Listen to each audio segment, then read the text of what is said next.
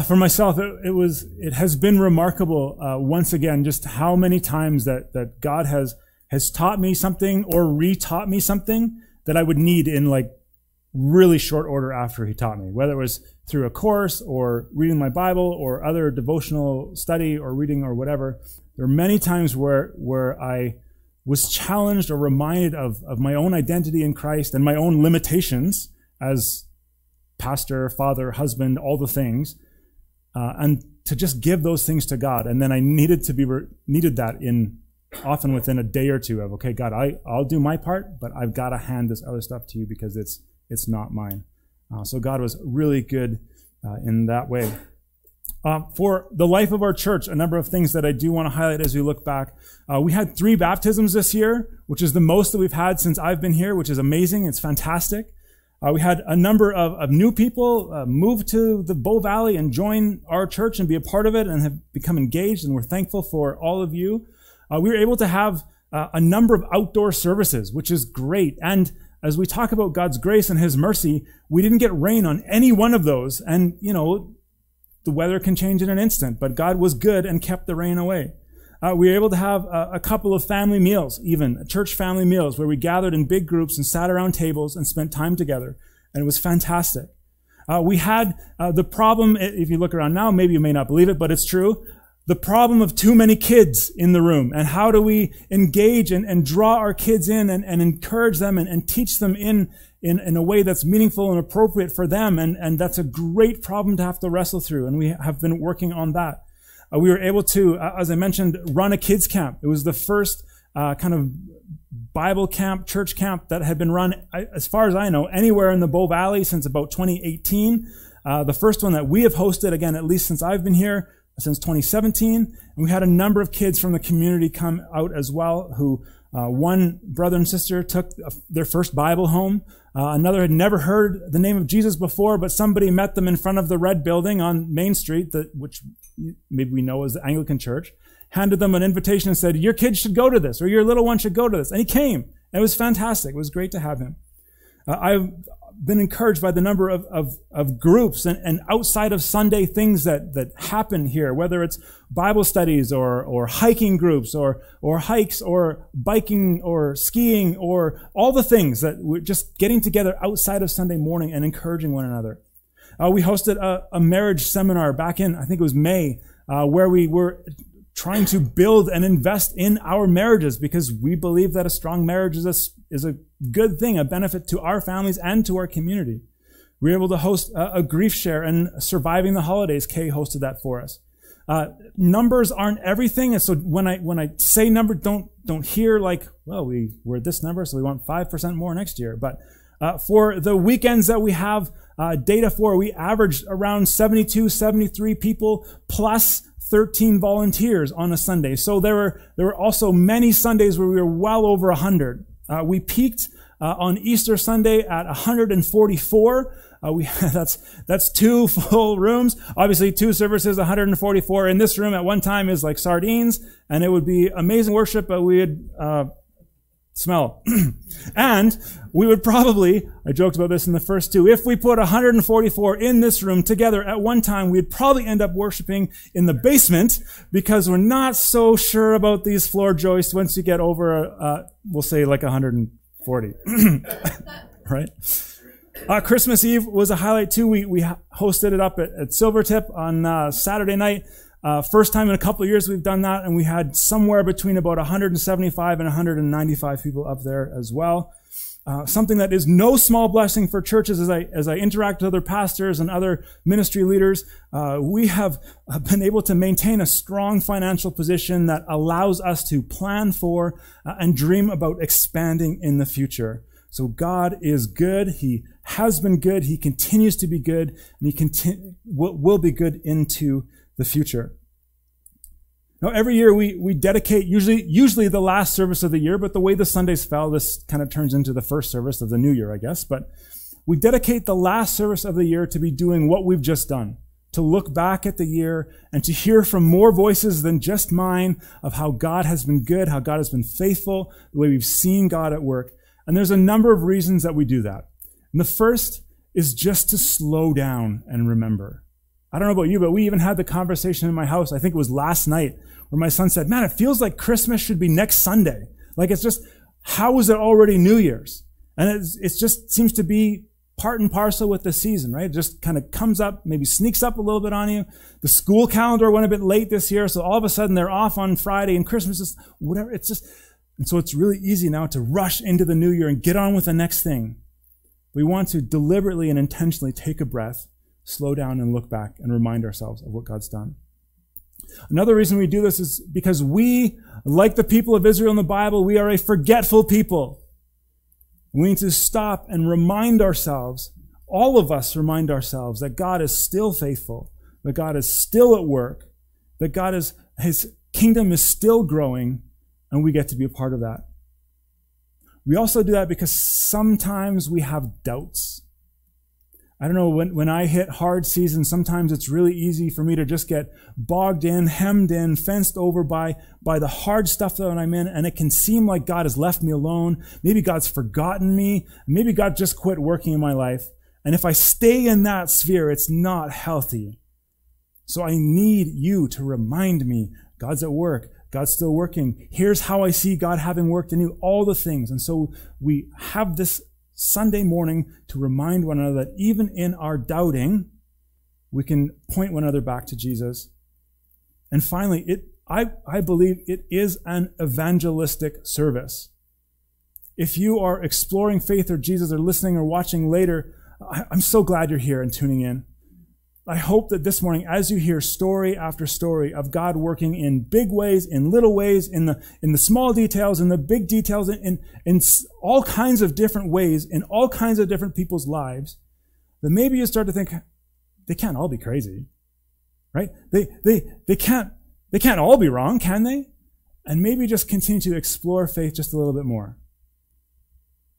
And so I hope that you keep exploring Jesus, asking questions. And I would love you to meet this Jesus. And here's the thing that I hope you've heard this morning, is that Jesus is worth it. When Jesus came up to his first followers and he said to them, follow me, he wasn't just asking them to add something to their already busy lives, but he was calling them out of their current lives and into a life that was radically different than the life they were leaving at the time. And they gave up all kinds of things. They walked away from homes and families and careers and futures, all to follow Jesus. And it was worth it. And Jesus' call today isn't any different. In Matthew chapter 4, as he launches into his ministry, Jesus calls people by saying, repent, turn from your ways, the way that you're living in this world, and follow me, because the kingdom of heaven has come near.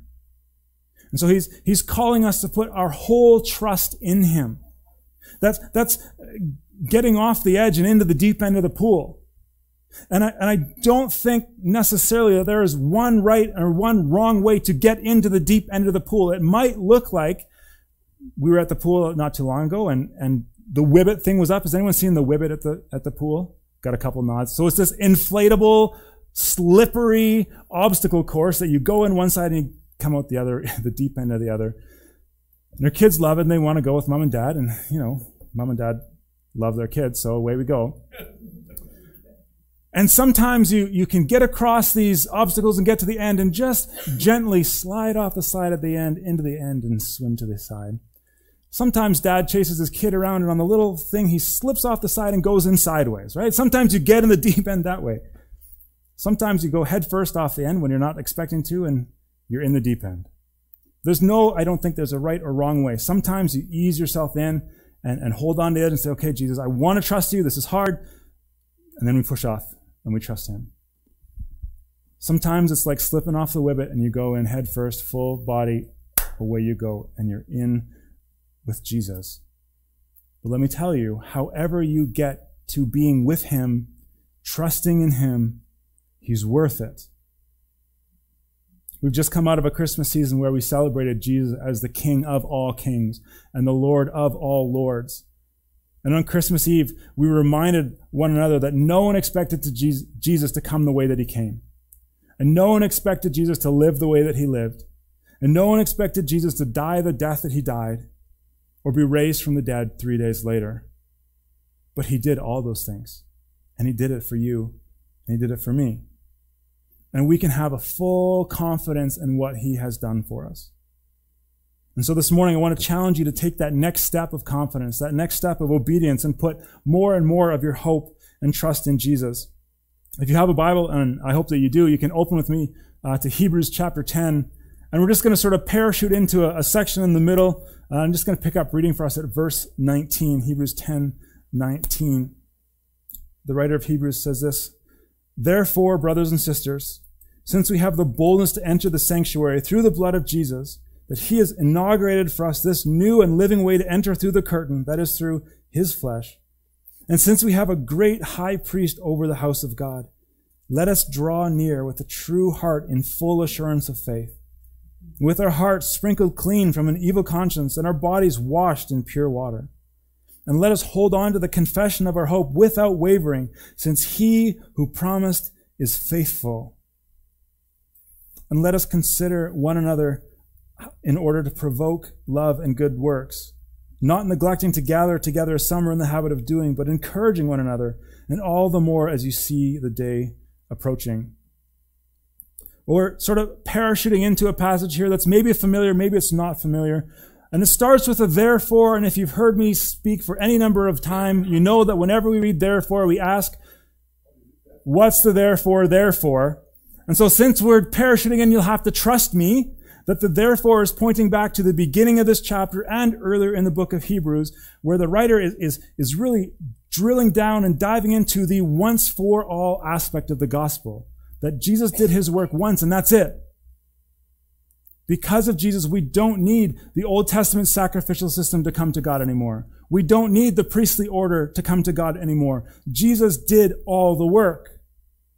And so, therefore, we have a couple of implications of Jesus' good work. And the first is this, verse 19, we get to enter into the sanctuary through the blood of Jesus.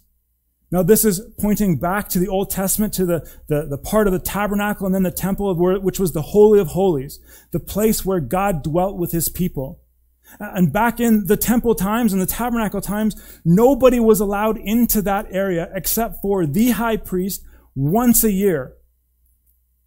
And they tied a rope around his ankle just in case, as he entered the presence of God, him being a sinful priest and God being a holy God, killed him. The sin, he just died.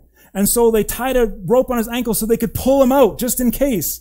They wouldn't have to leave somebody in there for a year until the next year when the next high priest could go. That's how closed off the presence of God was.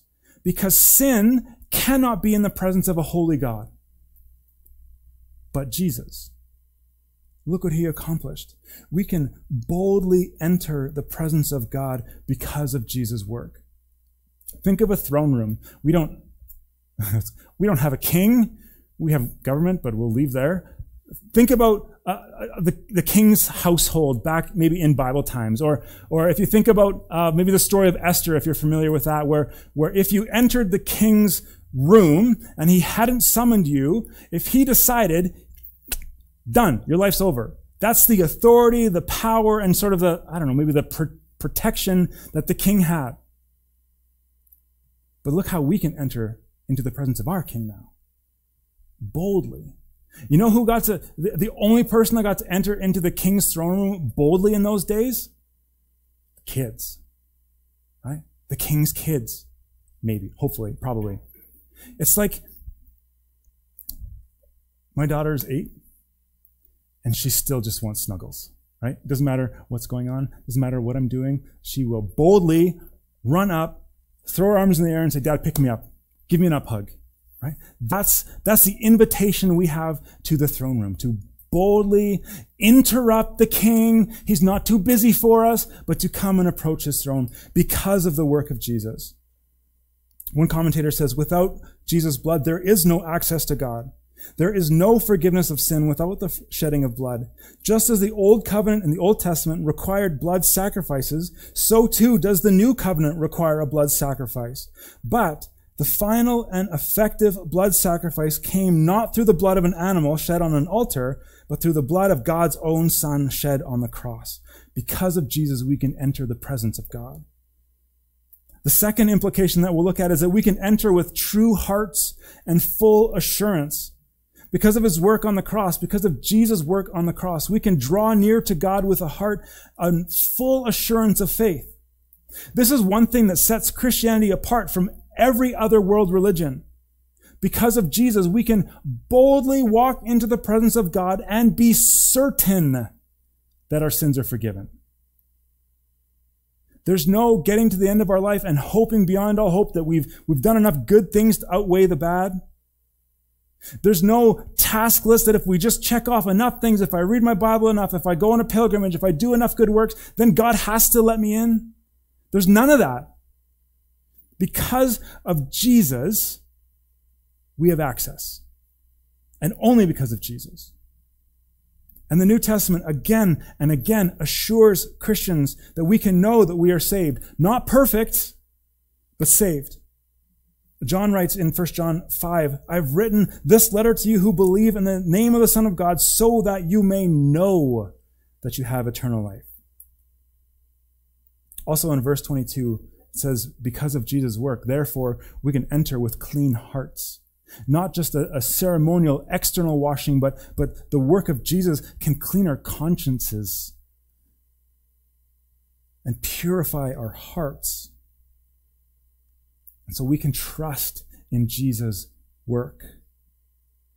That means when we go through hard times, we don't have to doubt in his work. It's good.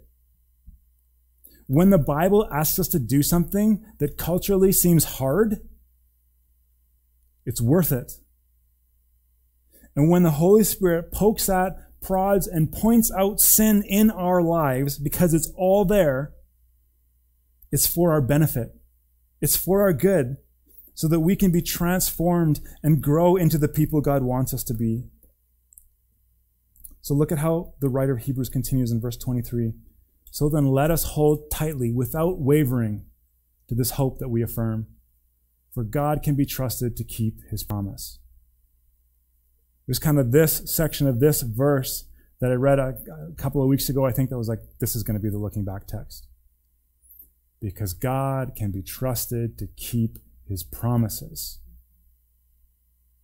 Because we have the confidence and assurance, we hold on tightly, or a translation might say we hold fast, or we cling to that hope that we have. And what is that hope? The hope is that Jesus is Lord and Jesus saves. That's the core of Christianity. That's where our hope comes from. That's where our identity comes from. That's where our meaning and purpose come from. That Jesus is Lord and Jesus alone saves. And so we cling to him and we hang on to his promises. But at the risk of hanging on by just our own efforts and our own works, we are reminded that we don't hang on by our own strength, but by God's faithfulness. Al Mohler writes this. He says, we will persevere until the end because God does not abandon his children. God has proved faithful to his promises throughout Scripture. And Jesus affirmed the Father's faithfulness in John 6:37, where he says, everyone the Father has given me will come to me. And the one who comes to me I will never cast out. No one who comes to Christ can ever be snatched out of his hand. God's power guards his children.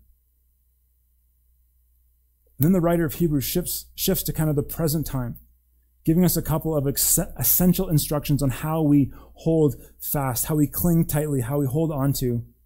Look at verse 24. He says, then let us consider how to stir up one another to love and good works. Remember that this isn't the works get us love, but because Jesus has done his work on the cross, and therefore, because of Jesus' work, we have access to God and we have the love of God. We've been adopted into his family. We are his kids that can run into the throne room and jump on the king's lap and say, Daddy, give me snuggles. Because of that, let's think about how we can stir up or spur one another on towards love and good deeds. It goes on, not neglecting to meet together, but encouraging one another all the more as you see the day drawing near. See, we cannot persevere in this alone. We can't. We need one another. We need times like today where we gather together and we tell one another stories of how God has been faithful in the past.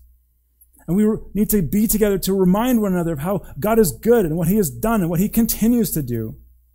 And so no matter how introverted you are, no matter how self-assured you are, no matter how autonomous or independent you think that you are, you desperately need the body of believers.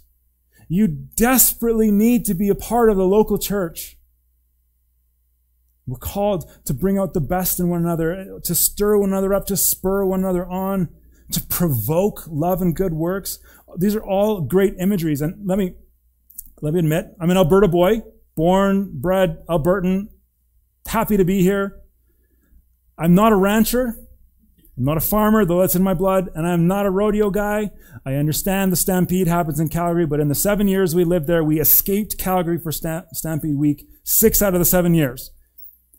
But I understand, having watched, confession time, 15 seasons of Heartland with my wife, waiting for season 16 to hit Netflix. I understand how a spur works. Okay, I've seen there's enough rodeo scenes with Tim and Caleb and all the guys that, and what's her name? The girl rodeoer? What's her name? It's a J. Man, this is confession time. No one else is watching Heartland. Darn it. It'll come to me at about 1 o'clock. It's this. When they're spurring those horses to get them to do what they want to do, it's not always pleasant, right? I don't think it would feel great to have a pointy metal thing dug into your hindquarters. So maybe just use this as a metaphor, as an image. Don't walk around with something pointy and poke Arnie and say, Arnie, love and good deeds, right? But we get the picture. And all of this is just an outflow of Jesus' work in us. It's because of what Jesus has done that we gather together and that we are called to bring out the best in one another. To actively, to verbally stir one another up, to spur one another on, to provoke one another towards living out this faith that Jesus has given us, to love and good works. And we do this, in order to do this, we have to be in one another's company. And this includes Sunday mornings. Of course, this is a huge part of that, but it isn't exclusively Sunday mornings either. Whenever we find time to gather together, to make time to be with one another, we look for opportunities to worship and pray together and encourage one another. We can do that here on Sunday morning, and I hope we do. I hope that there are dozens of conversations every Sunday morning when we gather of, hey, what's God been up to in your life? How can I pray for you? How can I encourage you? How can we take the grace of God out to our town this week? We can do that here. But we can also do it on the chairlift. We can do it on the ski hill. We can do it on the ski trails. We can do it in the pool. We can do it in one another's homes. We can do it in the coffee shop or the restaurant or anywhere else. And there's some strong language here in this verse that's basically saying, if you don't do this, if you're not spurring one another on, if you're not gathering together, if you're not provoking one another towards loving good deeds, you are actively choosing to cut yourself off from the way Jesus feeds his church and the way Jesus protects his people. You're deciding, I don't need what Jesus has said. So if we say, I can do this on my own, we are actively defying the command of Christ to gather. Now, these days, especially these days with the advent of the internet and YouTube and podcasting apps and all the things, I am well aware that by 2 o'clock this afternoon, you could find maybe 1,000 other sermons from this morning from communicators that are more gifted than me, that have more Bible knowledge than me, that have all the things. And I'm good with that. And I know that by 2 o'clock this afternoon, it'll be a little bit harder, but you'll be able to find 100 other worship leaders that can lead better than Arnie. Only 100. Maybe only 100. But I know that so often we just say, you know what, I'm just too busy to come to church, so I'm just going to pick up a podcast. I'm just going to watch a video from here, or just have it in the background. But the reality is, every single one of us has the exact same number of hours in our weeks.